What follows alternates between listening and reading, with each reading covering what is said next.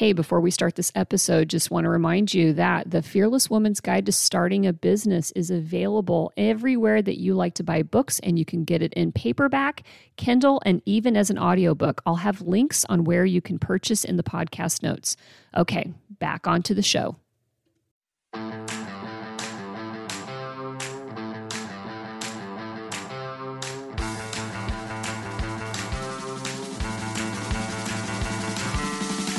You are listening to One Broken Mom, a podcast dedicated to raising awareness about mental health, parenting, and self-improvement. I'm the host, Ami Quirconi. One Broken Mom is not a family show.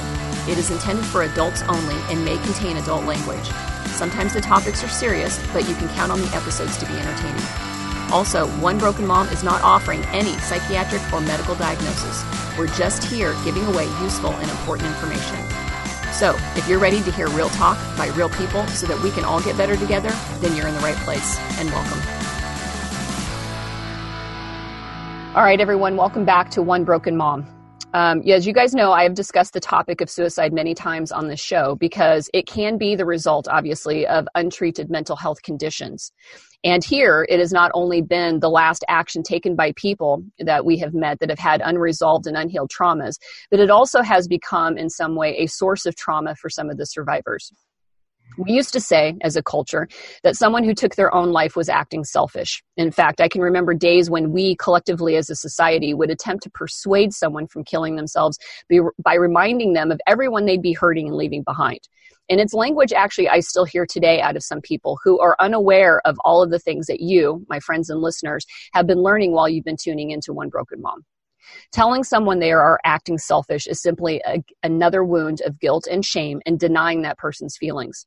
You are telling them, again, that their feelings don't matter and to think of everyone else instead. You are simply reminding them of what they already feel, that they don't have an ounce of energy or ability to care any more about anyone else, including themselves. So let's remember and think for a moment about this. The single imperative of our brains is to keep us alive. We are wired to survive. So when any one of us is in a place where hastening our death is the normal mode of operation, we don't just have a problem, we have a crisis. Some of you out there may know that we, my family, have been churning through this bitter and scary world of suicide ideation with my own daughter. And this specter adds a terrifying layer to all the normal adolescent parent conflicts that most families deal with. I know nothing can be taken for granted. No threat can be ignored. And I do this, my own healing and my pursuit of knowledge in this show for one reason only, to save my daughter's life. And my son's, quite frankly.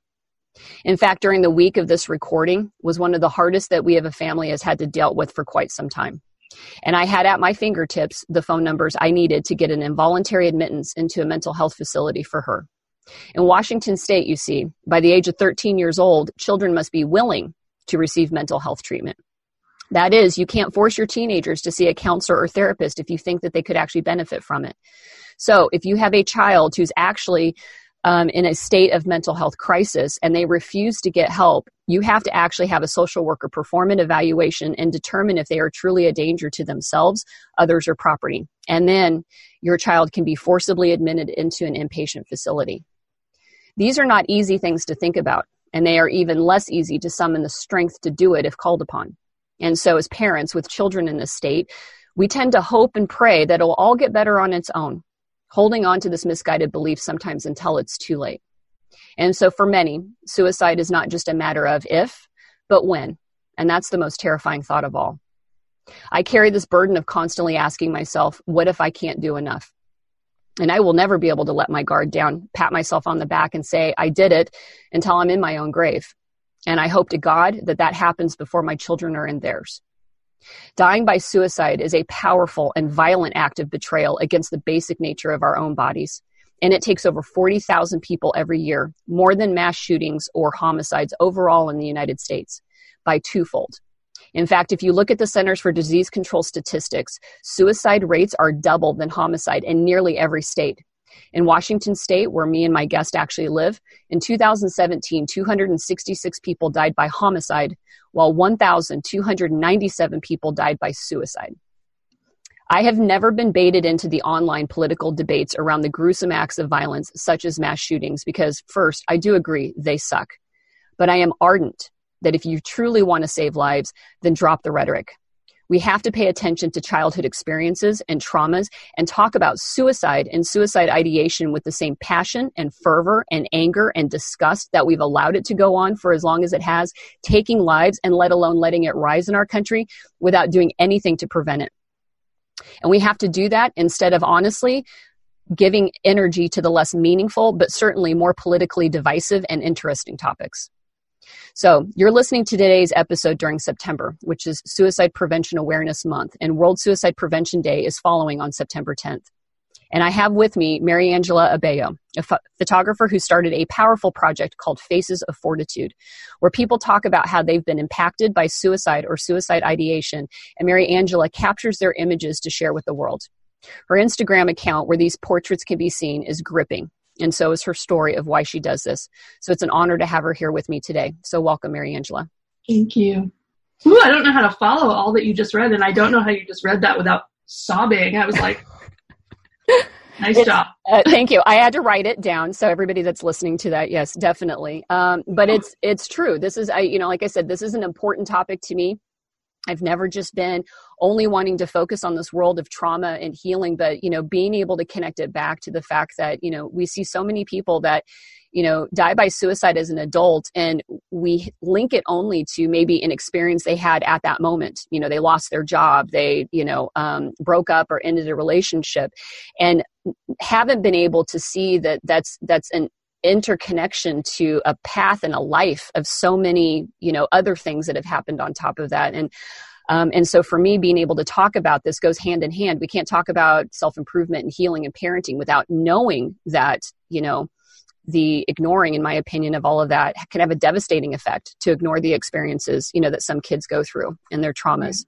Well, I think as a mom, I'm a mom, so I hear it in your voice, and I hear your strength, and I know, how hard that must be for you, a mom of a daughter. But I've been your daughter, and I've been that person, but I've also lost someone too. So I feel like as an empath, I'm feeling like all three of them. And I'm like, oh, my mom heart. Oh, my young teenager heart. Oh, the heart that I know what's on the other side. God forbid that ever happens. And so it's a lot. So cheers to you for handling it and being able to tackle it after the week that you had. Yeah, it has been. It's complete a sentence. You know what I mean? That's the thing. You should give yourself that. Well, thank you. I appreciate that. I've had to have some conversations, at work and with people, and I've done a lot of napping. It's one thing that, Yes. It has been. It's kind of like, I've had to sit there and really wind down and cut a lot of things out just to fill my bucket up enough to be able to stand in front of a child who needs me and show up 100% for her. So now you just mentioned so many things about your life and Faces of Fortitude and why you started this. And, my understanding when I originally reached out to you was that, as you mentioned, you had a brother that had committed suicide, but then you had told me that you've also gone through this. And so where does this desire to do this project for the world out there, where did that come from? Where was that born from?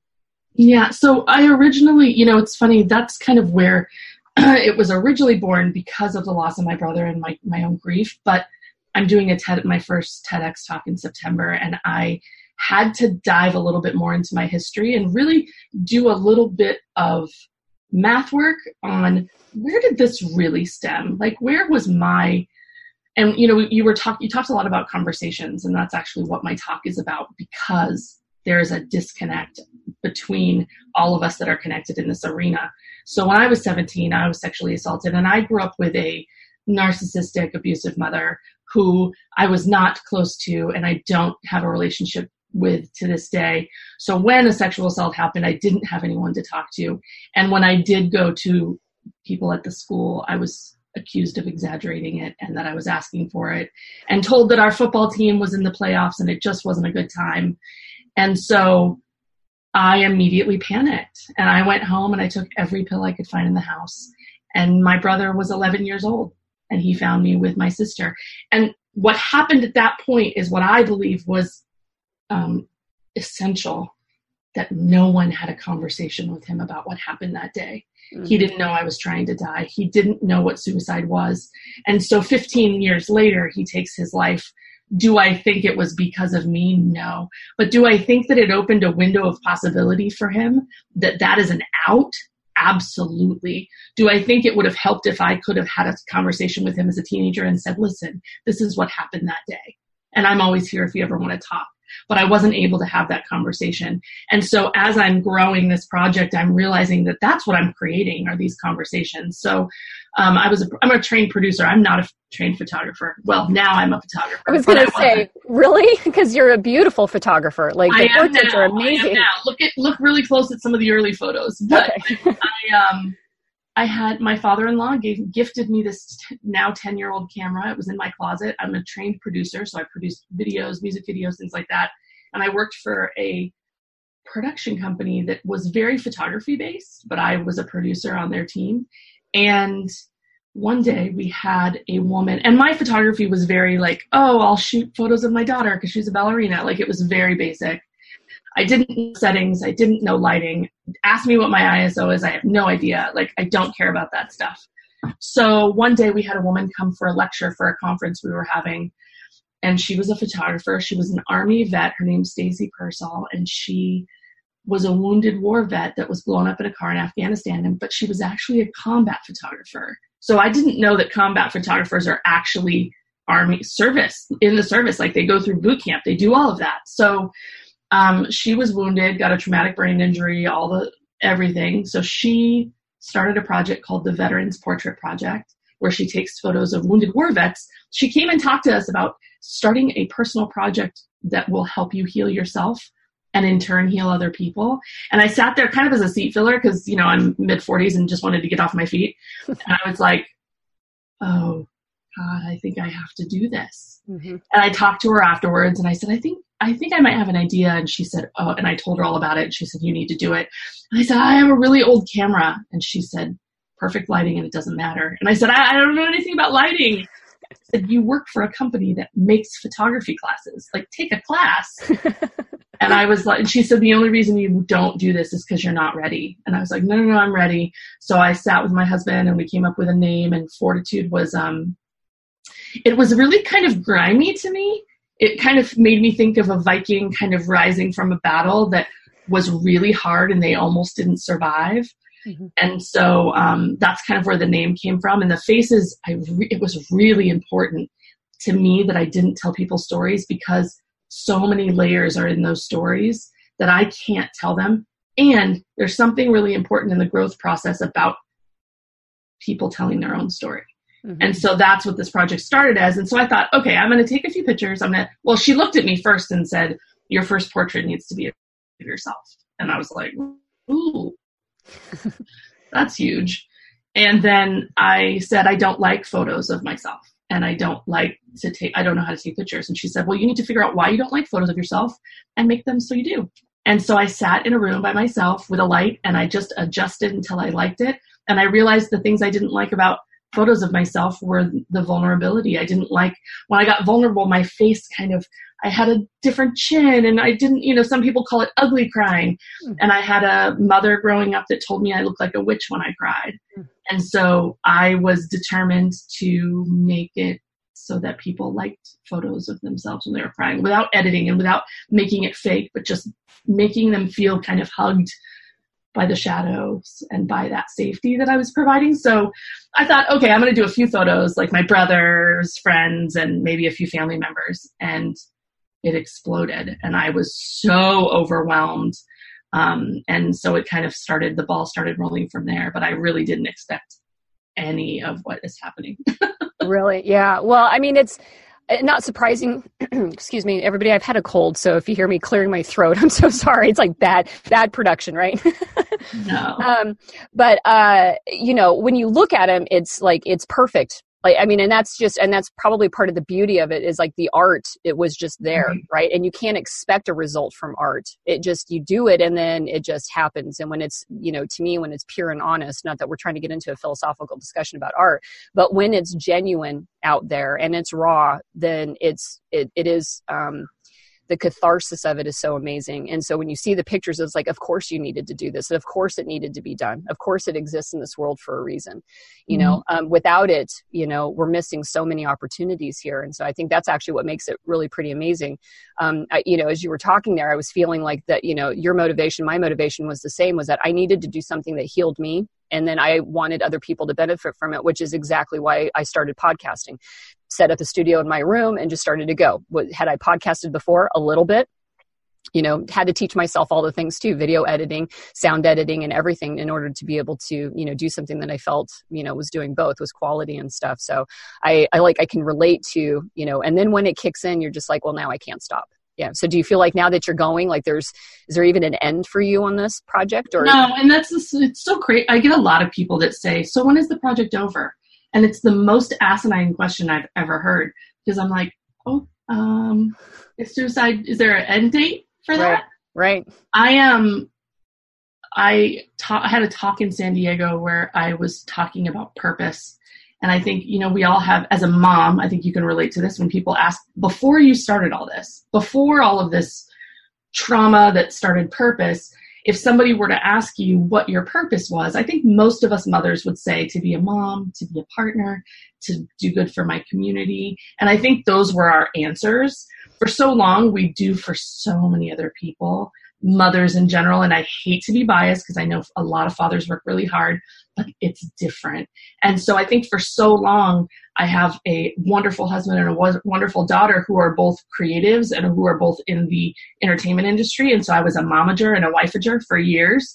And I was behind the scenes and I did everything for them. And I lived for them and I lived for our family and friends and had, dinner parties and all the things. And finally, when I finally started seeing a therapist, she was like, what have you done for you? Mm-hmm. And I was like, I look at this daughter that I have and look at this, you know what I mean? And she was like, no, that's all connected to somebody else. And when this project literally exploded in my face and I didn't know it was going to happen, it was this undeniable force behind me, pushing me. And I realized that's what purpose felt like. And I was like, oh, and I stood differently. Mm-hmm. I held myself differently. My chest opened, everything changed. Mm-hmm. And my confidence changed. And I was like, oh, this is what purpose is. And so a lot of people look at me and go, Marydela, your purpose is really dark. This is a really dark topic. Sure. But I'm really determined to not make it dark. No. And it's actually, describing purpose is interesting because I tell people, I can't tell you how it's going to feel when you get to your purpose, because, so many people search for it. They want to know what it is that they're supposed to do or what, and I've said, if you've ever experienced childbirth, I remember the first time, they're telling you you'll know when you're in labor, and you're like, are you sure I'll know if I'm in labor? And they're like, you're going to know when you're in labor, and I've said that's what this is like. Yeah. You can't, you can try to think and you can second guess, is this what purpose feels like? Is this, but once it happens, it's done. I'm here, I'm at it. I get it. I get it now. And it's so sad that that's not something that you can describe to other people so that they'll know when it happens, or give them a path to make that happen. They have to do it themselves. Yeah, absolutely. Now, you talk about having a narcissistic mother. That's actually one of the topics that we've covered quite a bit on One Broken Mom, because it is an extremely painful source of trauma for a lot of people when your main caregiver is emotionally disconnected, and sometimes, and lacks just complete empathy, and so again, I resonate with that experience there. And I can imagine for your brother as well, that it not just what happened to you, but having that type of a mom in life. It's emotionally jarring, especially when you don't feel like you have resources and outlets and stuff like that. How did his experience seem like in the household different from your experience growing up? Did you guys see what roles you were placed in your family? Yeah, we have a sibling between us. And so my brother was the youngest and I was the oldest. So we were 7 years apart. So a little bit different generations. But, I was definitely the oldest that was, expected to be the role model and of course, when that happens, we do the exact opposite. And so he was the baby. He was the one that was doted on. And he was the one that was the Yale graduate. He was the one that was the prom king. He did so well and so perfect. And so I think he felt a little uncomfortable watching our mom be combative and judgmental of us and not of him. I think it put him in a hard spot. I also think, and this is probably more information than my family wants me to share, but here we go. I'm learning that it's not about demonizing the person that's sharing. Why don't we talk about why it happened in the first place? Exactly. And that's what this show's about. So go for it. Yeah. She's had like 3, she's on husband number 3 or 4. And one was my stepfather's best friend growing up, 9 out of the 17 years they were married, it was happening. And she took off. She was going on a vacation to which she just never came home from because she was found out while she was there. And that was when my sister and I were out of the house, but he was in high school and he was having lunch with his mom every day. And then she went on this vacation and never came home. He was totally abandoned. Oh. And he was a senior in high school. So that year is when I believe most of the red flags started for us, for his mental health. Mm-hmm. So while I don't blame her for his suicide, because I know better and I'm educated enough, I do blame her for triggering his mental illness, plain and simple, because of that selfish act. Mm-hmm. It's something that I've, dealt a lot with in therapy because I didn't have that mom figure that was ever really nurturing. And then I had a stepdad and a dad that left when I was 2 and, a third husband for her. So I've had to do a lot of my own kind of reparenting and work really hard to be the kind of mother I never had. And I'm I'm so happy to say that I'm best friends with my daughter, and it's nothing like what I was raised with. But I had to work really hard at that. And part of it was cutting her off absolutely, totally about 7 years ago, finally. Because for a long time I took a lot of abuse because of society's, but she's your mom. And I just couldn't, it was like actually affecting me viscerally and physically for a while. And my brother, I think he just wanted everybody to get along. I think he was the eternal empath, like everything hurt him to his core. Homeless people, society, the world. He would talk to me about how much it hurt his heart when the family was fighting. He's like, can't you guys please get along? I'm actually was the one who got all of his things after he died. And he had journal after journal of a lot of very, very, very sordid rambles that a lot of it didn't make sense. But a lot of it was very family based and a lot of anger and frustration at fighting and infighting and how hard it was for him to watch it and handle it. And so, he was very troubled starting, at like college. Right. And he's, and it's something too to be said that, sometimes what happens in family dynamics is that when you have parents that are emotionally immature, lack differentiation, they don't see the world beyond their own needs and stuff, right?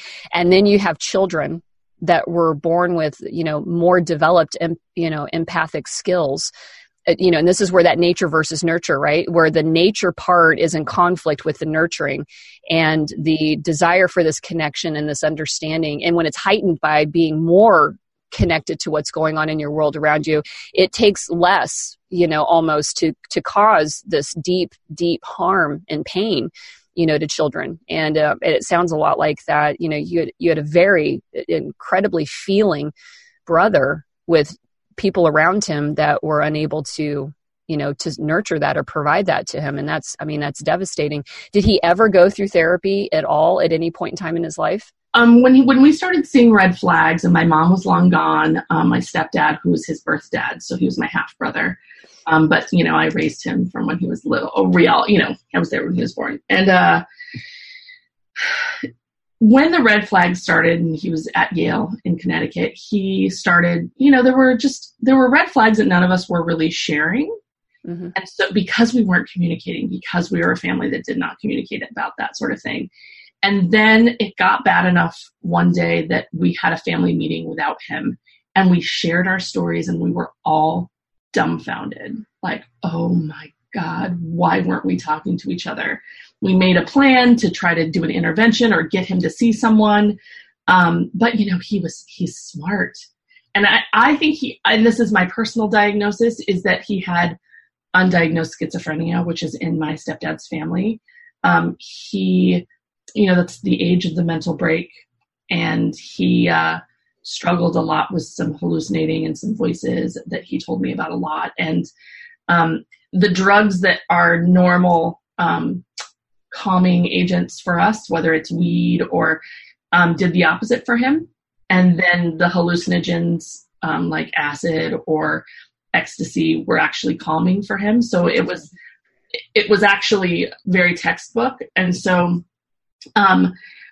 every time we tried to get him help, he was able to get out of it very intelligently and was able to switch it off and was able to quote some obtuse book from, some Yale society. And I swear so many times I'd go, you guys, maybe he's not like having mental issues. Maybe he's just smarter than us. Like, he was the first one to go to an Ivy League school in our family. So it was like, maybe I'm just stupid. Like, maybe he's just like quoting all these things, and maybe it's not, maybe he's just eccentric. Like, we were really pulling at, anything we could to kind of try to make sure he was okay. Right. To convince yourselves that it wasn't as dire as it might have actually been, right? Right. Because even when it happened, I remember my dad saying, I always was kind of scared that call would happen. He said down the road, I was not that person. I didn't understand that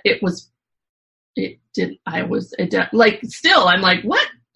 Mm-hmm. It wasn't his Emma. You know what I mean? It didn't seem like we weren't one of those families that were constantly having fake outs and calls, and he was constantly attempting, and we would find him in the hospital. Like, that never happened. And I tell so many stories in my project of people that have false alarms and have to go through that trauma. And that's almost worse than the trauma itself, is going through that trauma for years, like you've experienced. And so, for me, it was so mind-boggling because we didn't have those. And that almost makes the trauma worse because it's like a airplane crash. Your body is like jarred. Mm-hmm. Right. It seems to come out of nowhere, but yet you guys also were seeing some things that may have been kind of leading, or at least maybe some indications. But again, it's when, again, you go back to what I said at the beginning, our brain is wired to survive. And so the concept that somebody would do something like that to themselves is not our base assumption. Our base assumption is to assume we all want to live, right? And that we can all have down days and dark days. And, but yet at the end of the day, we can't believe it's unfathomable to think that somebody would actually go and take that next step to killing himself.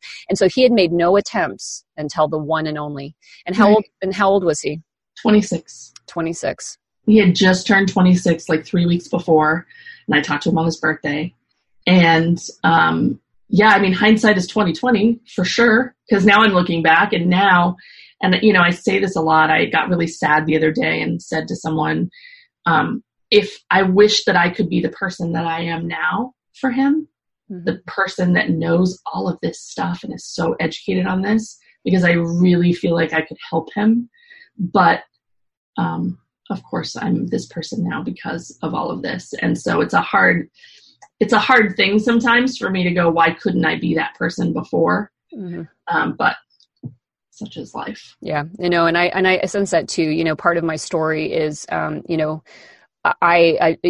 call it what it is. I abandoned motherhood. I had to leave my family, and I didn't leave my kids entirely, but I became the every other weekend parent, just like so many men do in this society. In our family, it was reversed. And so, but it is hard today to sit there and not think like, I wish that I had not been denied all of this knowledge and experience when I had my kids, because then I wouldn't be dealing with my daughter. And then I sit there and go, okay, well, obviously we can't turn back the clock, right? But you can do something now. You are doing something today for this. We can't, definitely we can't live back there and stuff, but it is, I get that sense of, a little bit of guilt, right? The survivor's guilt that probably a lot of people really talk about here. Now, before you did Faces of Fortitude and started doing this as your purpose, when you identified as your purpose, had you been involved at all with any type of suicide prevention or awareness or anything like that? Yeah. So my brother died 12 years ago now, and I've only been doing Faces of Fortitude for 2. And so I, I spiraled. My family was already dysfunctional. So after it happened, the first year was kind of spiraling and, just already so messed up.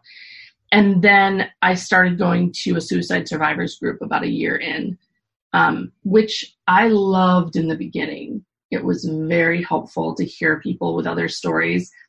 But after your first initial year or two of grief, it's really painful to kind of pick that scab off every time because there's people fresh every time. So I did that. I did an overnight walk.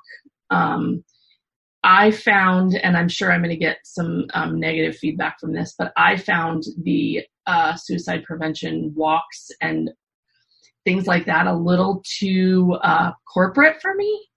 They were a little, they were very money driven, which I totally understand, raising funds for awareness, but I wanted more time to be spent on the interpersonal and the one-on-ones, and that's what I do. And so I think that's kind of where it was the seed planted in my head is, wait, but there's a woman crying in the corner by herself after this walk, and you guys are preaching about how much money you made, and nobody is sitting there talking to her. So, and that comes from being a high schooler that was bullied and, all of those years, and I gravitate towards those people. So I did it for a while, and then I kind of veered off, and I started trying to help people around me without noticing it. So my husband is in the music industry, and we would have house parties, and I would invite everyone close to us. So 50 people, once or twice a week, I would cook for everyone. And literally when they came in, I would make time to sit with every person. How are you? How's your life? How's things? And if you said anything but fine or good, I would make sure you could change it to good by the end of the time. I had to make sure everybody was okay.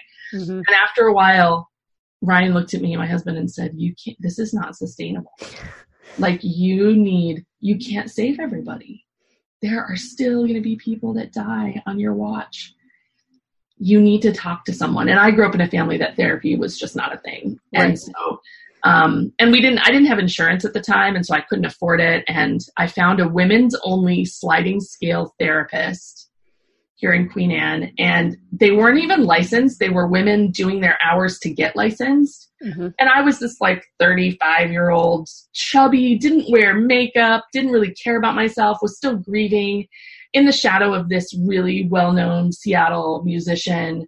Just felt horrible, no confidence. I was just mad about life. And I went in there, and she's this 24-year-old, blonde, blue-eyed, beautiful, whatever, 90 pounds. And I was I literally sat back with my arms crossed, and it was something out of a sitcom. And I just kind of looked at her what are you going to tell me about life? It was right. Just, I was so cynical, and she blew my mind. She was amazing. She's still my therapist 7 years later. She has her own practice. And she unpacked it all for me. She was amazing. And she was I will learn to not judge anyone ever again after that. But yeah, that was kind of my trajectory to her, was that she was you're not doing anything for yourself. You haven't done anything with this grief. You've helped everyone else, but you haven't done anything purposeful with this grief yet. So she was my trajectory to getting a production job, and to slowly, now she makes her money, poor thing, in this project, because I always need some venting every week. And so she really helps me with that. Yeah, I can imagine. So let's talk about, for the people that don't know the Faces of Fortitude, let's talk about the project and what happens. What's this experience like with people? Because it's a photography session with someone who survived it, or someone who survived the attempts to it, whether it's parents or people themselves and stuff. And, and I imagine, just looking at how many times I'm motioning over here at my phone with the Instagram account, just how many people you've experienced over 2 years. First of all, how many people have you photographed in a 2-year period? I'm over 150 now. Wow. And that's a lot of stories. I mean, that's a lot of experiences there. And it's not just people that have lost or attempted. I also include first responders of suicide, because that's a whole other side of it I didn't realize. And it's something that in this conversation, I'm realizing that because I hold 3 different perspectives. I hold the attempt, I hold the loss, and now I'm not a first responder, but I'm an advocate. So I can kind of speak on 3 different. I'm having different conversations every time, and I'm learning something about grief and loss and trauma every single session. Someone shows me something new about how they process it. It's fascinating. And so I started by just taking emails and very manual. Everything up until recently, everything was very manual, actually. I mean, people would email me. I'd say I have vetting questions because I put those in place very early on. About a month in, I didn't have anything. And I had a photo release. That was all I had. And about a month in, I got a message that was very concerning and very difficult. And they're all devastating, most of the messages I get. But I got one that somebody wanted to share something very sensitive with me. And it shocked me a little bit. And I went to my therapist and I'm like, I don't understand. I don't know how to do this. I don't know what to say to her. I don't know what to do. And she was like, listen, like, people need a space to put this trauma that they've experienced. It doesn't mean you have to process it. It doesn't mean you have to look at it. It doesn't mean you have to read it. You just have to give them a place. The processing part and to help them with it, that's my job. That's not your job. So she reminded me of some boundaries and I put them in place really quickly, thank God, or this would not have been had this longevity if I didn't have those boundaries. It's hard as a pleasing type A Capricorn Italian mom. It's really hard to have those boundaries. It made me feel like a horrible, horrible person in the beginning because I was like, well, I can't, but now I'm learning that they're saving me. They're saving the project. And so, I used to be very manual. People would email me and I'd say, okay, here are my vetting questions. And usually it's like, how recent was your attempt or your loss, or what you experienced? Do you have therapy, which is a huge thing for me? Not that you have to have therapy, but I need to know if you don't have therapy, what you're doing for yourself. Because I will be very invasive and my questions can go very deep. And if you get upset, that's fine because we all get upset. I need to know that you're going to go home and be able to get yourself out of it because that's not my job. Right. And then I usually ask them a lot about themselves and what they want to share because it tells me a lot about how open somebody's going to be in front of my camera. And then the Zach Williams photos happened, Robin Williams' son, and I had the chance to photograph him and I posted them and Instagram exploded.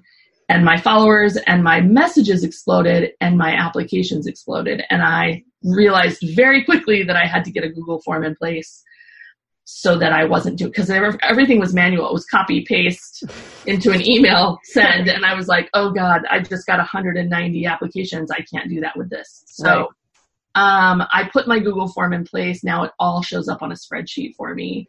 And I don't accept everyone. It's based on how recent their trauma was. It's based on how I feel about their mental place when they talk to me. It's also based on my curation. I mean, I'm an artist at the core of this, and I need to have a variety so everyone feels heard and everybody feels like they can relate to someone. So there are people that I've put on hold because I have a lot of, 20-year-olds that have attempted 5 years ago, or, you know what I mean? And so I'm like, it's not that your story doesn't matter. It's that this is not the right time. And so I'll tell you when the right time is going to be. And I also get a lot of tourists. I get a lot of people who pretend to be closer to the topic than they are because we're in an Instagram internet world. And I get a lot of young girls that are like, my coworker's best friend's brother committed suicide. And then I go to their Instagram and it's all selfies and they've had like 8 photo shoots in the last week and they're just looking for a photo. You know what I mean? And so I have to find a very gentle way to let them down easily and let them know that I am not a fool. Right. And it's sad that can happen. It's also symptomatic of a society where, not being seen, not being witnessed in your family. And so we end up doing it through social media. It's like a lot of people, I've had this conversation before with others, that social media isn't the cause of these problems. It's just an outlet now that we have available to us. That we didn't totally agree. Yeah. Before, if you go back to, you and I are the same age, go back to the 80s and we wanted to be witnessed by anybody, we just couldn't be.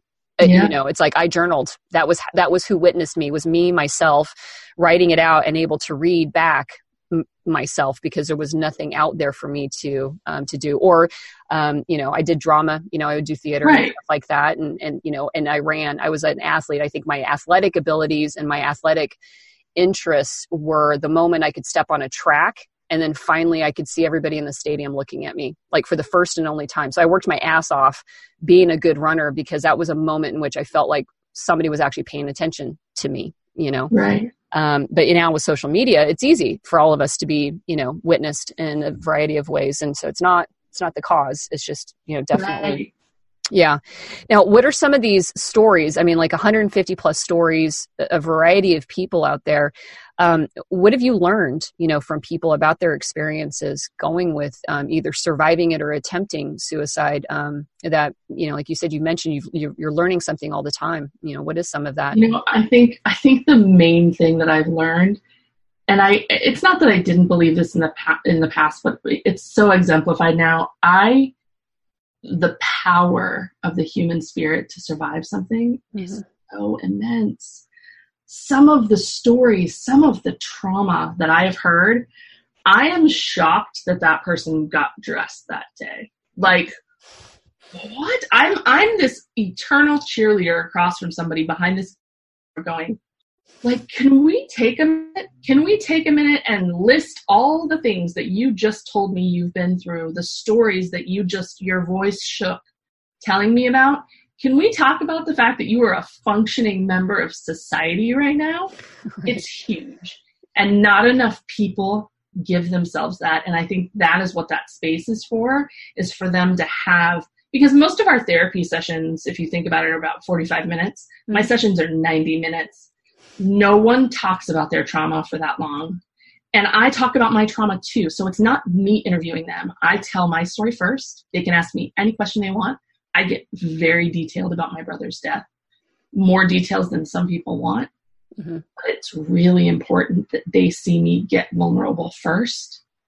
And then it's amazing how many people will open up after I share things like that. Mm-hmm. And watching them navigate these things that they've never said out loud, a lot of them, is fascinating to me, because I think they see their own strength. A lot of people in the end go, that was easier than I thought it was going to be. Or, I can't believe I said that to you. Mm-hmm. I always look at them and go, now you know what you need to do? You need to go buy yourself an ice cream cone. And you need to go celebrate yourself for an hour and or go on Facebook and say, I did something really hard today. Because you did. Like, you telling the world in your opening statement about the struggles you've had this week and the struggles with your daughter. I'm sorry. My mom lied for years about the struggles she had with me because she was ashamed of it. That's huge for you to want to share things and share your own missteps in order to better yourself and be vulnerable for people. That's why they want to be vulnerable with you.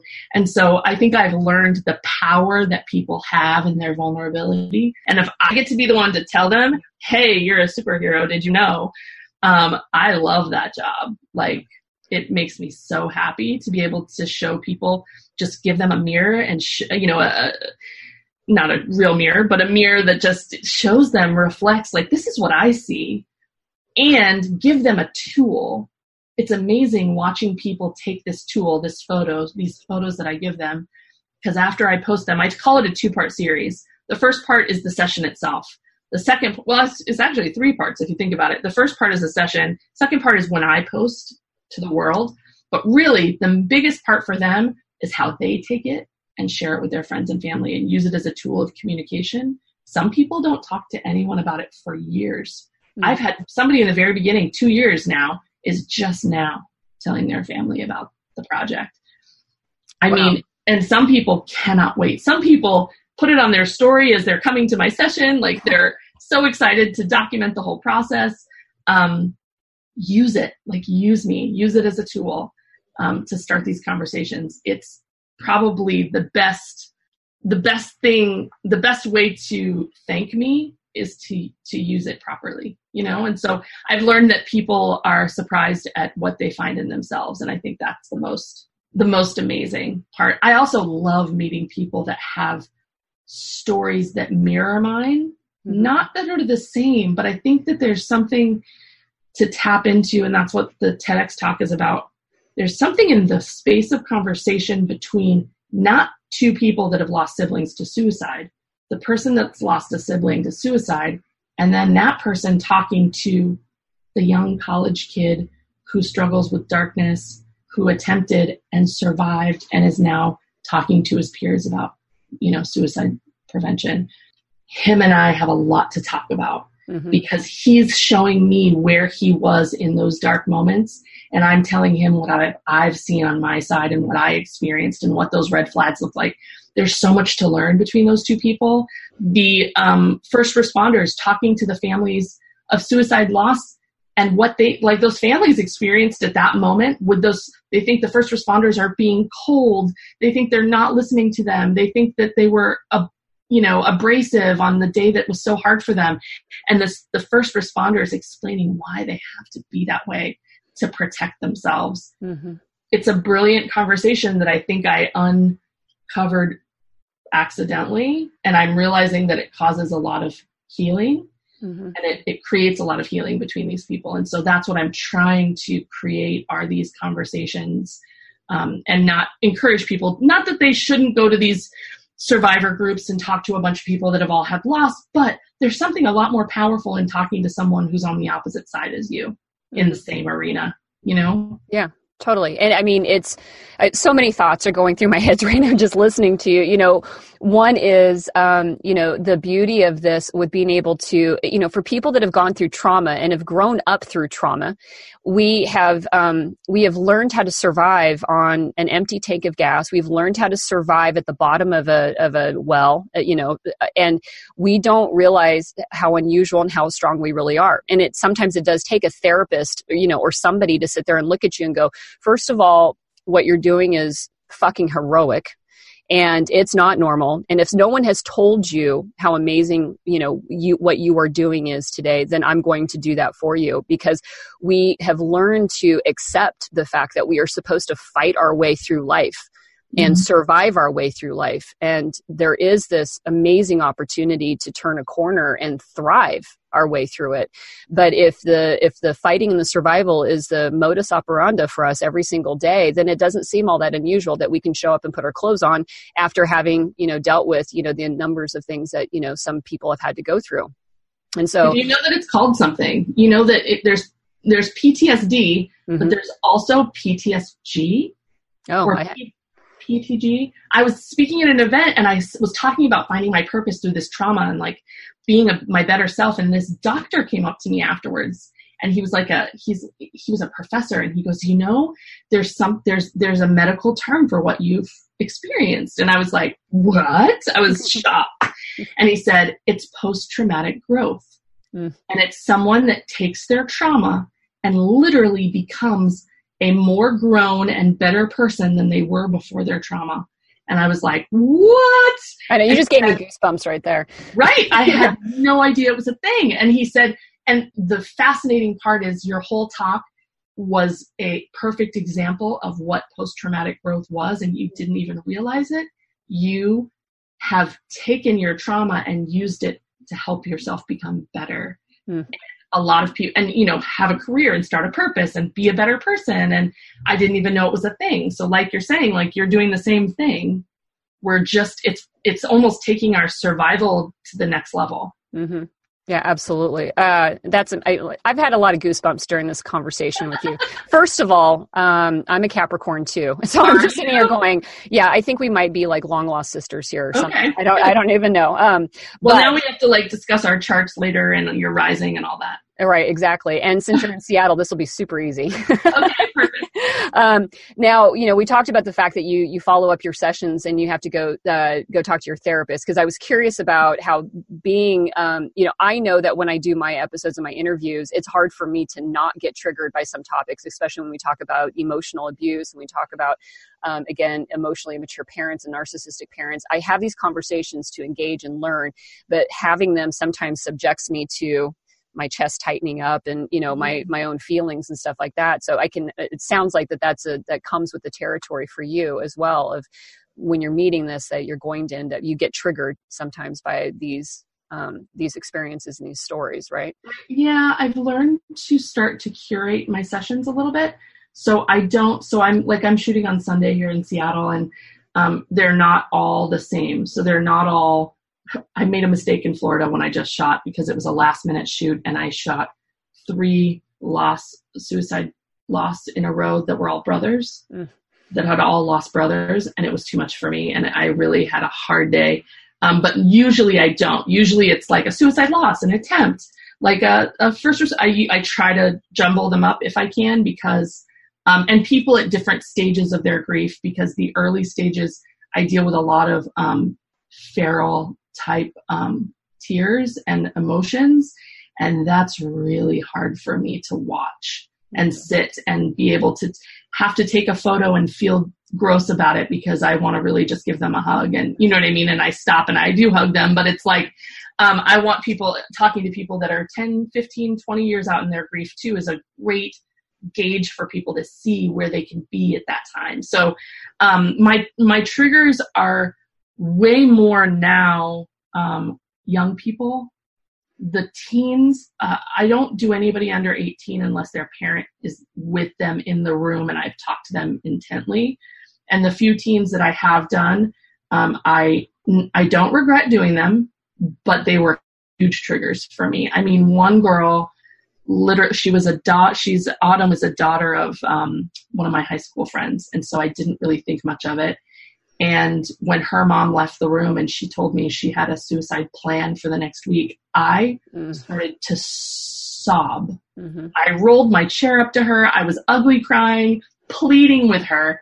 And she was so frightened. She was so scared. She looked at me and she was like, I'm seeing a new therapist next week. I think I'm going to be fine.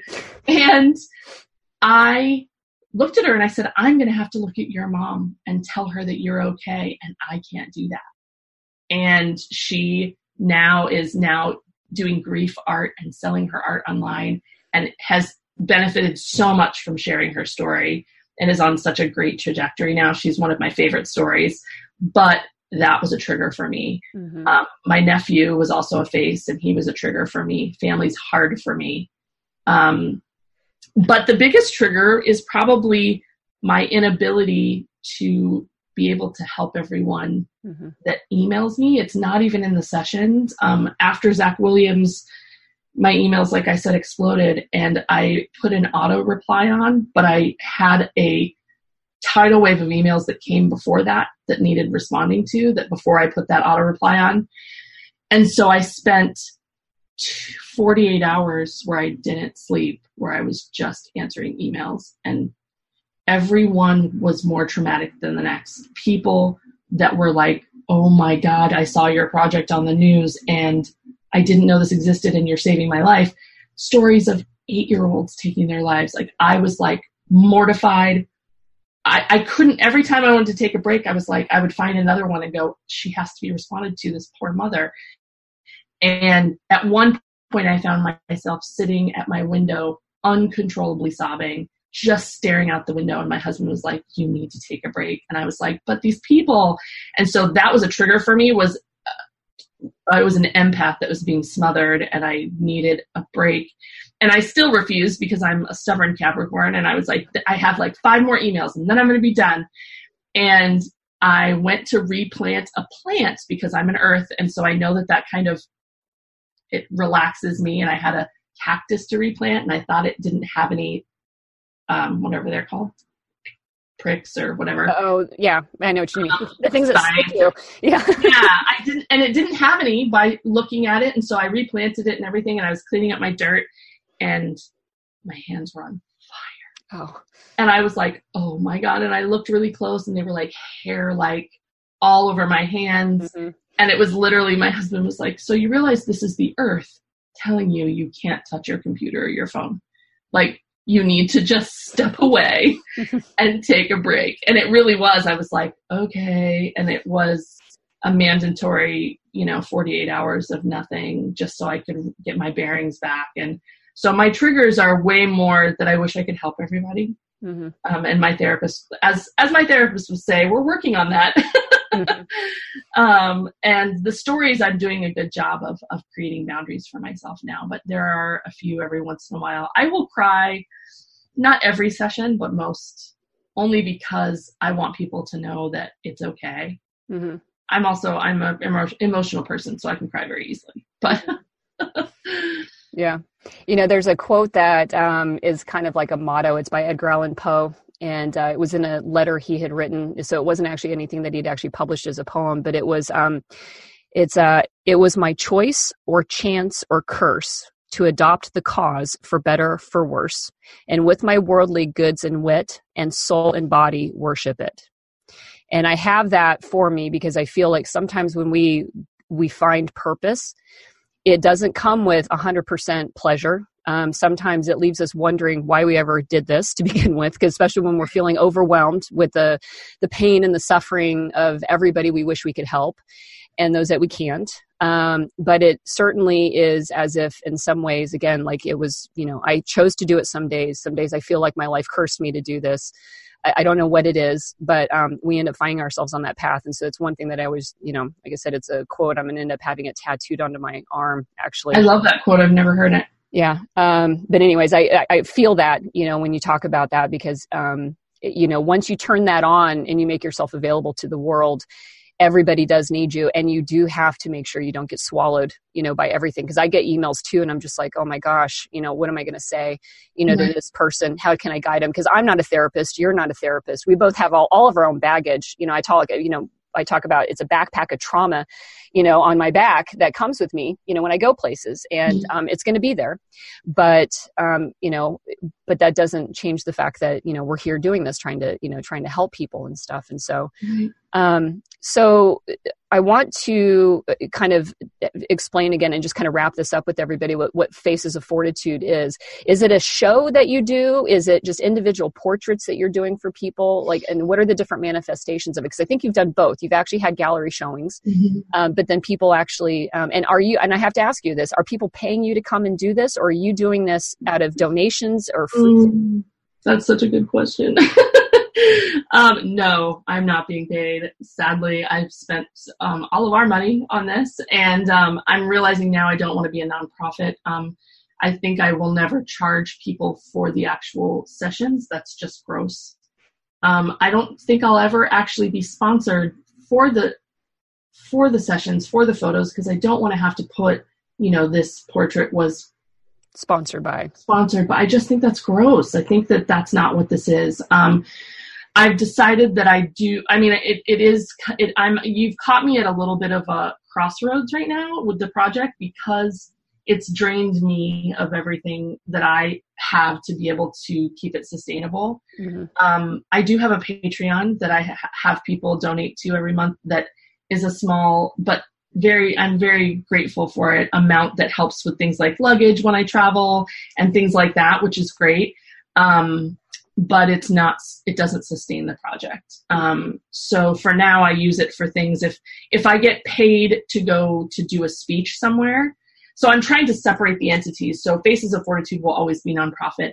If they're a photo session, I always will find a location that is a photo studio that I will reach out to the owners. And if they have a connection to this topic at all, they will almost always donate the space to me when it's dark, when they're not using it. Mm-hmm. So my sessions are always around donated studio space, which is so helpful. And I've had 99% of the people I have approached have let me do it. And they've been lovely, because because of the idea, everybody is connected in some way if you look hard enough. Then the exhibits have all been funded by me. And so it's just showing. I've had 2 in Seattle, and then I'm part of one that's in Florida that's standing still. And I've had a lot of requests for me to bring pop-up galleries to certain universities and stuff, but it's expensive for me to do that. And so I'm learning to put the right price tag on it. And a lot of people want me to come out for Suicide Awareness Month and things like that. So I'm separating the entities now. So if you want Mary Angela to come and speak at your event and do something like my TEDx or talk about my project or being self-taught or what I've learned, you can pay me for that. And then when I'm in that city, I will do a free Faces shoot with people that are approved, with people that are vetted for the project, which I have vetted and approved people in over like 57 cities over the US that are just sitting and waiting for me to come. So like when I went to Florida, they paid me to come be part of that exhibit, set up my gallery, and then I was able to do a shoot while I was there. So that's kind of how it's going to be able to work. That way I can make the choice to use my income that I have excess of, or that after I pay my bills or whatever, that I can use on the project, and it can still be seen as my purpose and my passion and my choices, and I don't have a board, and I don't have, you know what I mean? Yeah. Because right now the grant process, or they want an end result. So they want to give you money for something that you're trying to create. This is an ongoing project, so it's a little bit harder to get a grant for that so far. Maybe I'm looking in the wrong place. I'm not very grant fluent.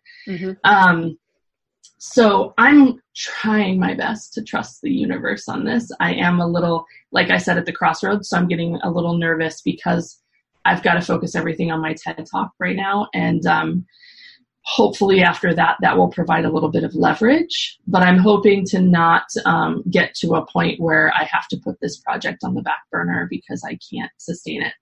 Yeah. So we're kind of in that place right now that I'm trying to figure it out. I got you. And so for anybody that's actually listening or watching on YouTube here, I will have a connection to her Patreon link. It's on her website, and I'll also have that in the podcast notes for anybody.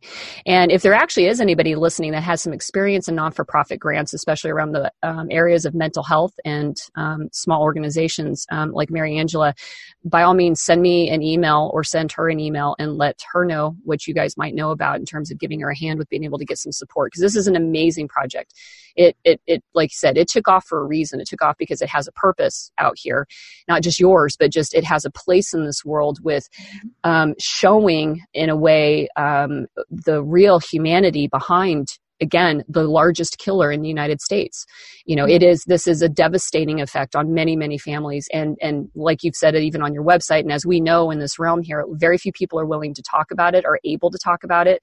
You know, I've had guests on One Broken Mom that they sharing their story of loss is the first time even most of their friends have heard them talk about having a parent that committed suicide when they were children. I mean, it is one of those really scary topics, and yet it is the not talking about it is why we end up seeing it so much out there. And we have to end this. Like we have to do something about this. And so your project is vital, to that part of it. It's also, like I said, when I sit here and listen to you, we have to be able to affect change in a lot of different ways. It all doesn't happen from the corporate route, the big fundraising route, because we all connect differently. And so it takes a lot of people, and sometimes it takes rebels to kind of come out of the corners and be comfortable with lurking in those shadows, to get to connect with people, because not everybody fits down, one pathway moving forward. And so this is just this complete act of defiance to what's out there, but yet in that beautiful way that people, didn't know they needed until you brought it to the world. And so I'm grateful to have met you and talked with you about this and to be able to bring your project to awareness for everybody that's out there listening to my show. So thank you for that. Yeah, well, thanks for having me. Thank you for listening to One Broken Mom. You can find podcast notes on my website at amiequiriconi.com, and there I'll provide all links to all of the resources that we mentioned on the episode. Also, if you have any questions, comments, or ideas for other episodes, feel free to send me an email. And if you are interested in sponsoring the show, I'd love to have you be a part of the team. Finally, if you like what you hear, please share the podcast and leave a review so that others can find it. We are all here to get better together. I am the host, Amie Quiriconi, and as always, I am super grateful to have you as a listener. Until next time, have a great day.